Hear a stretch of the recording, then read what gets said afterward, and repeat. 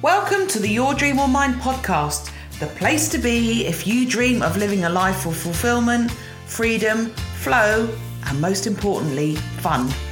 I'm Laura Cruz, the Dream Transition Mentor, the creator of the unique 6-step Dream Transition Method, which will take you from idle daydream to transitioning into your wildly successful, freedom-based business.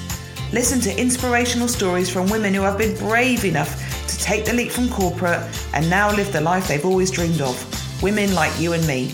They did it, I did it, and you can too. Grab a cuppa, find a cozy spot, then sit back and enjoy the episode.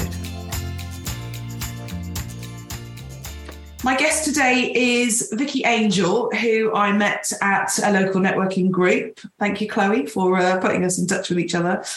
Vicky set up Love and Loved Bridal Boutique in May. Well, she actually opened it in May this year.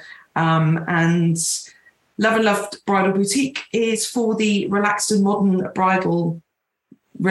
bride, should I say, who's eco-conscious but relaxed. And what I loved about it when I was looking at the website is there's jumpsuits. So welcome to the podcast, Vicky. Thank you. Thanks for having me. So it's really nice to have you on. And I know it was ages ago that we had a conversation about you coming on the podcast because you were talking about your location. You're not high street located, are you? No.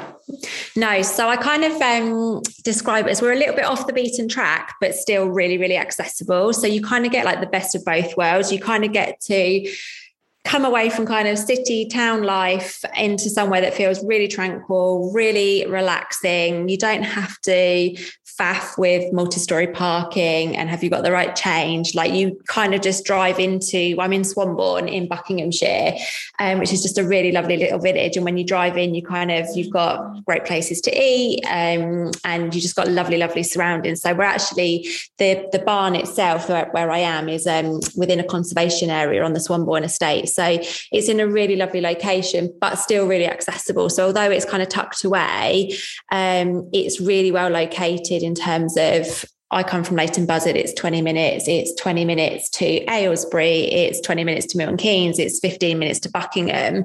And actually I decided to offer any London brides who want to come and visit, I'll do kind of a complimentary pickup service from the train station because it is just really accessible. So, yeah, and again, kind of dropping down from the Midlands. So a little bit off the beaten track, but super, super accessible, which is kind of also how I describe my collections as well. But I don't know if we'll come to that. But yeah, that's kind of where I'm at. So yeah, not on a high street location, which was quite a deliberate decision when I kind of had the vision for what I wanted to create. Because for me, it was about creating a space that really felt kind of differentiated from that everyday kind of hustle and bustle. Where, like I say, it's really easy. You drive up, you park, and then you just have a really great experience. So yeah, that was kind of the vision. But I guess I also knew I was going to have to work really hard to spread the word that I was here because I'm not as visible as other businesses are that would be on a high street. But that sounds great, though, if you've got a big group of you, because that's always the nightmare, isn't it, when you go anywhere high street? I'm in Ampthill, parking's a nightmare. So if you have a big group of you that want to come and see the bride try on, then that's lovely, right? Because they've got the space and the... Yeah, and the barns are really well proportioned size as well. And I've deliberately kind of bought furniture that welcomes the bridal party. And it's a really interesting one. And I'm conscious I'm still new to this, so I'm sure I will learn the nuances of bridal parties. But lots of boutiques, when I've kind of done my research, kind of try and limit the amount of people that brides bring. And I think COVID probably started that, but they've kind of maintained that because I think it's about brides bringing the right people that are going to be their best supporters.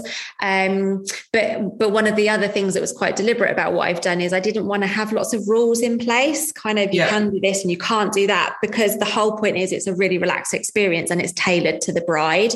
So everybody is welcome, but I do always say to brides, just bring the best people that are going to want the best for you. But deliberately, there's a 3-seater sofa, there's armchairs. So there's plenty of space for people to come and be supportive if that's what the bride chooses to do. Love it. So where did this idea come from then, Vicky? So you launched in May and obviously you were building up to that before. What kind of prompted that idea? So I think it's always something that's sat in the back of my mind from right back to when I was kind of in the, I guess, more junior days of my career, where when life felt really tough at work, I'd think, oh, do you know what? If I could just like own a bridal boutique, would it be so amazing? And I guess it kind of grew. And then when I got married and had my own experiences, it kind of grew a little bit more in my mind in terms of what I would like to create and what I'd like to do for other people who were, you know, shopping bridal wear. And then it didn't really go much further, if I'm honest. And I never really kind of verbalized it to anybody in particular that it was something I'd really like to do. Why do you think that was? Probably imposter syndrome is something that plagues me in terms of, you know, you don't want people to think, oh, that's silly, or you can't do that, or, you know, I don't want to be one of those people that have loads of good ideas but never do anything, you know. So I think it's all of those kind of what will people think probably stopped me from kind of saying it out loud. And then, so I worked for, I'm guessing I'm allowed to say who I worked for the John Lewis Partnership for 15 years. And an opportunity to change came up, kind of post-COVID, post-second mat leave. And it was kind of like, if I don't do it now, I probably won't do it. And that was when I kind of first verbalized it to my husband, who was like, okay, kind of wasn't expecting to hear that, but sure, of course you can do it. Research it, like look it up, you know. So how lovely to have such a supportive husband. Yeah, no, he has been. I think sometimes it kind of blows his mind a little bit, and he probably thinks, oh, you're a bit of a crazy lady, but I mean, he's used to that. So yeah, very, very supportive. So, you know, as are other sort of family members that kind of keep me going along the way, because it's just me. I mean, there is an army of family members behind me kind of willing me on, but yeah, so it can be quite overwhelming doing it on your own. So it is important to have that support network for sure. Yeah. So did you work, when you worked for John Lewis, did you work in the bridal department? No, so I actually worked within the buy-in. So I was a buyer for John Lewis, mainly within homewares and kind of seasonal assortments. So I guess what I come with is lots of experience in business, in sourcing product, in kind of the creativity around product development, leadership skills in terms of managing teams, and kind of that financial accountability of managing really kind of high value assortment. So, but not specifically to bridal. But funnily enough, when I was getting married, I had a job interview for an assortment, and they wanted to grow their wedding assortment, and I had to do a presentation to show how I would do that. So it was just something that I was always really interested in. I always felt like there was a much bigger opportunity to do so much more in that space, especially in terms of being creative and just giving brides something different from what they just always see. So I think that's woven into my thought process around this business, is trying to show brides that there are different choices that can be made if they want to make them around what they wear, how they feel on their day, what the expectations are versus what they do or don't have to do. So yeah, I guess that kind of came from back in those days of feeling like it's such a creative industry that could be more creative, I think. So what would you say then if somebody was listening to this and you were saying that you can give the bride a different experience? Like, what is it that's different about the boutique or about what you stock, which would show them that difference, if that makes sense? Yeah. So in terms of the boutique, like I say, it's in a really lovely location. And the way in which I've kind of styled it is to be quite contemporary. I've kind of used, kind of see behind me a little bit, some like bold colours within the boutique. And again, when I was kind of researching, there's some really beautiful boutiques that are already around, that either have a very kind of clean, quite white aesthetic, or quite a girly kind of pink sparkle kind of aesthetic. And I just wanted to create something that was maybe a little bit more kind of grown up, but come back to that word relaxed. So I kind of wanted people to feel like they could come in and not worry about where they put their handbag down in case they got the couch dirty. Do you know what I mean? It needed to feel like this, but also not, I guess, for people to kind of walk in and it feel really comfortable. So again, that's kind of come across in the colour choices I've made. So I wanted to create something that felt really, really contemporary, but like I say, still luxurious and still really welcoming. And I guess that's followed through into my collection. So when I found this space, knowing that it was built on a conservation area, the barn was being completely re-renovated. So I believe it had cows in it not that long ago. So it's been totally re-renovated. So it's got all very modern eco heating systems. There's solar panels on the farm next door that provide us with some of our energy. So it gave me a really good base to kind of go, right, sustainability is important to me and I can make that important within my business. I always set out thinking if I could work with British designers, why wouldn't I? Like, let's support those British designers. So that's kind of where I've ended up working with British kind of independent designers in the main who are designing and making in their studios here in the UK. So good from a sustainability footprint point of view, but also just supporting local economies, keeping those seamstress skills going that are so often things that, as we all grew up, and I grew up, I'm probably not as good at that as my mum was. And, it kind of you lose some of that stuff. So it's really nice, I think, to kind of keep that in the community.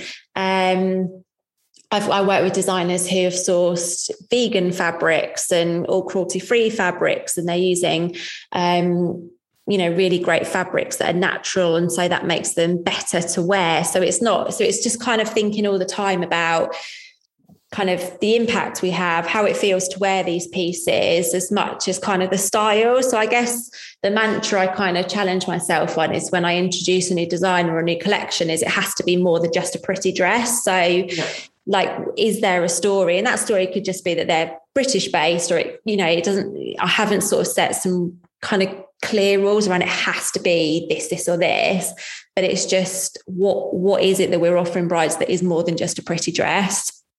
So yes, that's kind of what, and again, through the accessories, I work with British brands. All my veils are made by lovely ladies who are just super talented, and have, again, like me, started their own businesses. So they're all made here in the UK, accessories that are kind of made here and designed here. So yeah, I've kind of tried to weave it into all aspects of what I've created, I suppose. So, when you said you were at work and you used to think, if I just had a bridal boutique, everything would be okay. Yeah. So I talk to my clients about what's the magic they're going to get when they've achieved their dream. So when they're kind of working in their dream business, they've created this dream life. What is that magic? So what do you get from it? Do you see what I mean? What's the drive? What's the magic for you? Yeah, and I think about this a lot because I've been asked that question quite a few times, and there's lots of things around work-life balance, working for myself, all that sort of stuff. I've lost my train of thought now. What was I going to say? The big thing for me, though, as somebody who does have an imposter that challenges me regularly, was about wanting to do more. And I had a really good career. I had done really well at work and been really successful. And I worked for an amazing organisation, and it's an organisation that's really hard to ever leave because it's a really great employer, and I had a great career, and it took a lot of effort and commitment to get to where I got to. But I just think I felt restless that I hadn't experienced much in the workplace outside of that organisation. Yeah. And because I started there when I was quite young, kind of through my university days. So I guess it was just almost how much could I achieve? And some days I think, why did I do that to myself? Because it feels horrendous. And other days you have a day where you go, I wrote, I was asked to do an article for a bridal magazine, and they wrote it all up and stuff. And I read it and I forwarded it on to my family and was like, you should check this article out. This person's created a really great business and really knows what she's doing. Because you were like, actually, when you see it in black and white, I've done all right. But, you have those days where you're thinking, my goodness, why did I want to challenge myself in this way? Because it just feels too difficult. So yeah, I think that, work-life balance is obviously a big thing once you've had kids and stuff like that. But it was just this kind of restlessness, I think, to go, can I achieve more? Can I do something different? Can I meet new people? Will that open up new experiences? It's a bridal boutique today, but it could be something different that I would never have found in 5 or 10 years' time if I'd carried on doing what I was doing. Yeah. Yeah. One of my friends said to me when I was mulling over going out on my own, she said, when you work for somebody else, there's always a limit. Yeah. The limit to what you can earn, there's a limit to what you can do by the nature of having a boss and, corporate guidelines and, responsibility and stuff. And then when you work for yourself, there are no limits. Yeah. So you can just push harder, further, faster, whatever, but it's yours to push, right? Yeah. Yeah, absolutely. So you're in the really early stages, aren't you? Of actually, I know you've been prepping it before, but in terms of launch, you're still quite in the business is in its infancy. What would you say it's been like so far? I would say it's been an absolute roller coaster. So it's just a constant kind of some really good highs, there's some really low lows when you kind of have those moments of, have I made the right decision? Not necessarily about the idea, but when you think, when you're committing to collections and you're committing to financial commitments and stuff like that. And you kind of, sometimes it feels like you take 1 step forward, 10 steps back, but then you suddenly take 5 steps forward and that feels really good again. So it's definitely been a roller coaster, but I can visualize how this can be really good for me and how I can develop the business. So that's always really exciting.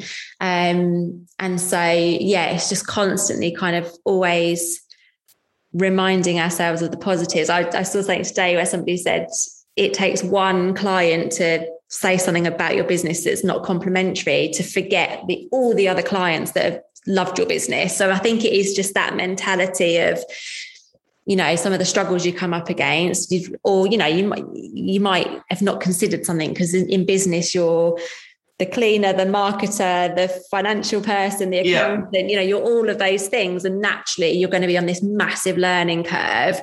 And it's really easy to sort of beat yourself up if you think, if only I'd have done that differently. But again, it's kind of that reminder of, okay, that bit wasn't quite right, but look at all the other stuff I've done. So I think it's definitely just keep it. And like I say, because I'm doing it on my own, it's just keeping that kind of morale inside to go, you're on the right track, like keep going. It's been amazing. But it's definitely been kind of an up and down kind of journey. It's such a cliche, but if it was easy, everybody would be doing it. Yeah. And I think it's so easy to say when you're in it, as one kind of entrepreneur, business owner, whatever you want to call me or I call myself, is one to another, right? I've been there. I'm further down the line than you, but I've been, and I know I don't have a bricks and mortar business, but I've been there and I know it is really challenging. How do you keep your spirits up then if you're having a day where you're thinking, oh God, like what have I done? Or, this feels hard, or when you're beating yourself up, how do you keep your spirits lifted?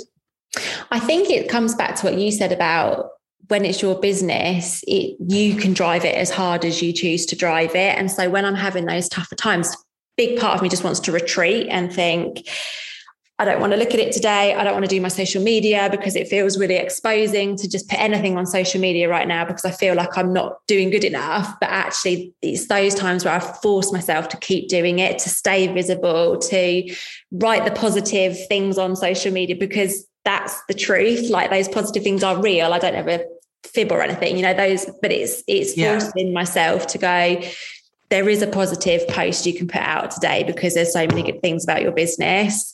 Relying on family and friends again, like, don't get me wrong, like they definitely kind of keep me going at times, with reassuring me and reminding me all the things that are great about what I've done so far and what I can still do. The big thing for me is taking it really personally. So I'll take something as my mistake or decision and actually it's learning and I'm rational. Like I know it's just learning and, you know, trying to believe that like failure isn't actually a bad thing. Let's learn from it. Let's move forward from it. So just kind of reinforcing all the time, like that mentality. And I think, again, coming from that kind of more corporate environment, it's quite hard to fail in those environments because it feels really scary if you were to fail, because you think, oh, you know, there's all these structures in place that, so I think repercussions for it. Changing and you know, unfortunately I was never in that position, but I think that's a bit of a mindset change for me, that, you know, actually failure means growth, and actually I haven't failed at anything right now, even if I could have done things better. But it is just about learning to use that as a growing experience. And yeah, like sometimes I've had to kind of say, actually, I still wouldn't have done it any differently, because I did the best I could do based on what I knew. Like, and that's been another big thing as well, to kind of, you know, people always say to me, be kind to yourself. So just trying to have that mantra of, you know, if this was my friend coming to me with this, I wouldn't bash them and beat them up. Yeah, you wouldn't say, oh my God, why did you do that? You're so stupid. Yeah. This is what we say to ourselves, right? Yeah. Yeah, absolutely. Yeah. You know, you just made me think about, you know, in corporate, there's all those kind of acronyms and stuff. And, you know, this means this, and there's no I in team and all that. I've just remembered when you were saying that FAIL stands for first attempt in learning. Yeah. So it's your, you know, and it's such a crappy corporate cliche, but it's true. Yeah. We don't fail, we learn. And it's through the failure or through the learning that we work out where we actually want to get to. I was having coffee with a friend this morning, and I was saying that where I am now in my business is not where I thought I would be, but I don't mean that in a negative way. I mean, I didn't imagine that this is where my business would lead me, but I'm really happy that it has led me there. Does that make sense? But I've gone through all of those ups and downs and the roller coaster like you to get there. Yeah. And that's okay. Yeah. So when you work for somebody else, it's really defined, isn't it, where they want to get to? And it's like you can't deviate from that. That's what you need to be doing for like a big organization like, you know, John Lewis or something. But actually you can decide to change it because it's within your power. Yeah. Yeah. So obviously, I know, you know, brides plan really far out. Not me. I got married with about 2 weeks' notice after when I got married in COVID. I had been planning it before, but really quite last minute. So what's 2023 looking like for you? Do you look, because of the lead times for dresses and stuff, how's that looking as a year for you? Are you excited about it? Yeah, really excited about it. I think 2023 brides, from what I've kind of picked up in the market, have been a little bit kind of slow out the blocks. And I don't know if they're almost kind of thinking, let's just let all the COVID backlog work itself out, because that's been a bit of a crazy year wedding wise, especially for suppliers like photographers, cake makers, florists, venues, because that's just squeezing in. They're still having, you know, this year has still been about fitting in some of those weddings that couldn't happen. So now feels like a really good time where 2023 brides, summer's kind of out the way. They are starting to go, oh, I'm getting married next year. Let's make some decisions. So that's really exciting. So yeah, the next few months should be really good for me from a business point of view, meeting new brides. And then after Christmas, again, you kind of get the new engagements that happen over kind of Christmas and New Year. Some of the real last minute 23 brides, I'm sure, will kind of come out of the woodwork in sort of Jan, Feb, and, you know, I'll do my best to help them out where I can. And again, the beauty of kind of working with designers that are making here in the UK, you don't have kind of that kind of extra travel time for pieces to kind of be shipped. That shipping time is reduced. And the relationship I've built with them, you know, we'll always work together to try and pull something out the bag for a bride. So yeah, it's looking good. And then in terms of 2023, the 2024 brides will start to kind of come out as well. So yeah, so I would say the next few months are definitely for 23 brides who kind of it's really dawned on them that wedding day is approaching. And then as we get into 23 itself, hopefully there'll be kind of 24 brides who are starting to want to think about what they want to wear on their wedding day. So yeah, lots to look forward to. I'm thinking about other ways in which I can diversify. So whether that's with different collections or potentially looking at bridesmaid collection, because I don't currently offer that. But I've also got an amazing space here. So there's loads of scope to potentially work with a makeup artist or a hairstylist who wants to come and use the space to do trials with their brides, and whether we can incorporate something into a much bigger experience for brides. So yeah, I've got lots of ideas. The important thing is that I don't sit and procrastinate on them, and I start to kind of put them into action. So that's what I'm sort of challenging myself with at the moment, is actually make it happen. And again, that fear of what will people think, like, don't worry about it, just do it if it's right for the business. So what will people think? I don't know. They'll probably think, oh, look what she's up to. That looks good. I think that's so exciting and innovative and different. And that's exactly what I've been looking for. Yeah. Yeah, exactly. So yeah, it's just that constant game of sort of putting yourself out there. But it's what we have to do. Absolutely. So is there anything that you wish you'd known before you'd embarked on this journey, or you know? I guess it's really difficult. I mean, cost of living crisis, heads up on that would have been nice. Although obviously coming out of COVID, it would be unrealistic to think that the world wasn't going to be challenging. But yeah, I mean, yeah, I think I've learned so much along the way, but not necessarily things I didn't expect to learn. I guess I always told myself it was going to be tough, but when you're living the reality of it feeling tough, that feels really, really tough. So it is that kind of that preparation that I did with myself, kind of in terms of my mindset and mentally, in terms of there are going to be times where it feels really tough. Because like you say, if it wasn't, we could all just do it and it'd be super easy. So yeah, I guess that's the biggest thing, like the reality of doing it, you know, is really real. But equally, you have to hold on to the positives, that there's all these good things that can come of it. So yeah, I can't think of anything that jumps out immediately in terms of things I wished I'd known. But yeah, certainly learning new stuff all the time. I think this has been the steepest learning curve of my life, aside from motherhood. Yeah, that was pretty steep. But like you say, you have to be all things to all people. Like earlier, I broke my website and I've been trying to work out how to fix it again after I managed to delete something which I needed.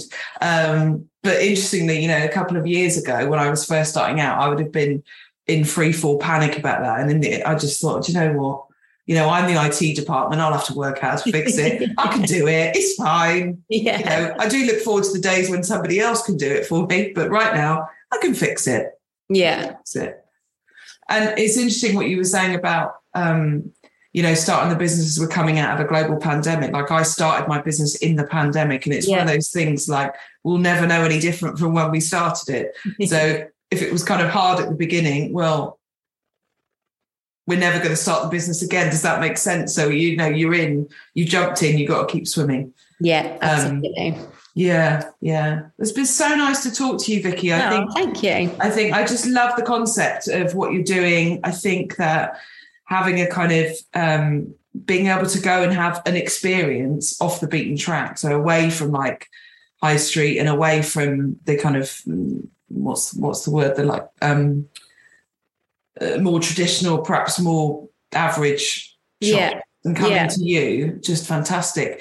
So if my listeners were thinking that they'd like to come and see you, like where would they find you, like on social media, website? So I'm on Instagram and Facebook predominantly. Pinterest is also something that I'm trying to do more on. My website, loveandloved.co.uk, has loads of info. I've just launched a better booking tool. So initially it was kind of a bit of a contact form, so it's quite manual. So I'm trying to, again, help make brides' experience easier. I've got a good booking tool on there now, but equally it's also nice to talk to people. So people can call me, email me.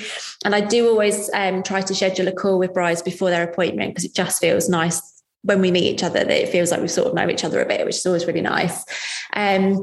So yeah, Instagram, Facebook, Pinterest, my website. I'm getting out to a few wedding fairs.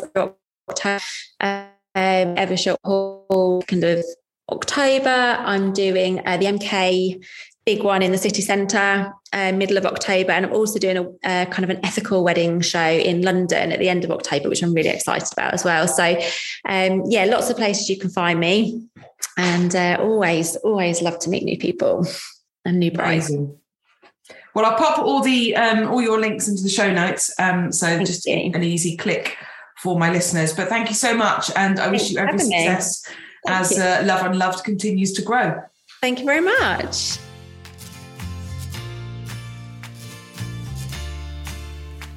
You have been listening to the Your Dream or Mine podcast with Laura Cruz. If you enjoyed it, could you do me a favour? Please leave a review and subscribe. This helps other listeners to find the podcast much more easily. If you're ready to create the confident mindset you'll need to start your transition into your own dream life, then come on over to the Dream Life Academy, a mindset coaching program and community all in one. It's absolutely the best place to be amongst other brilliant women who are creating and living their own dream lives and businesses. See you next time, my fellow dreamer.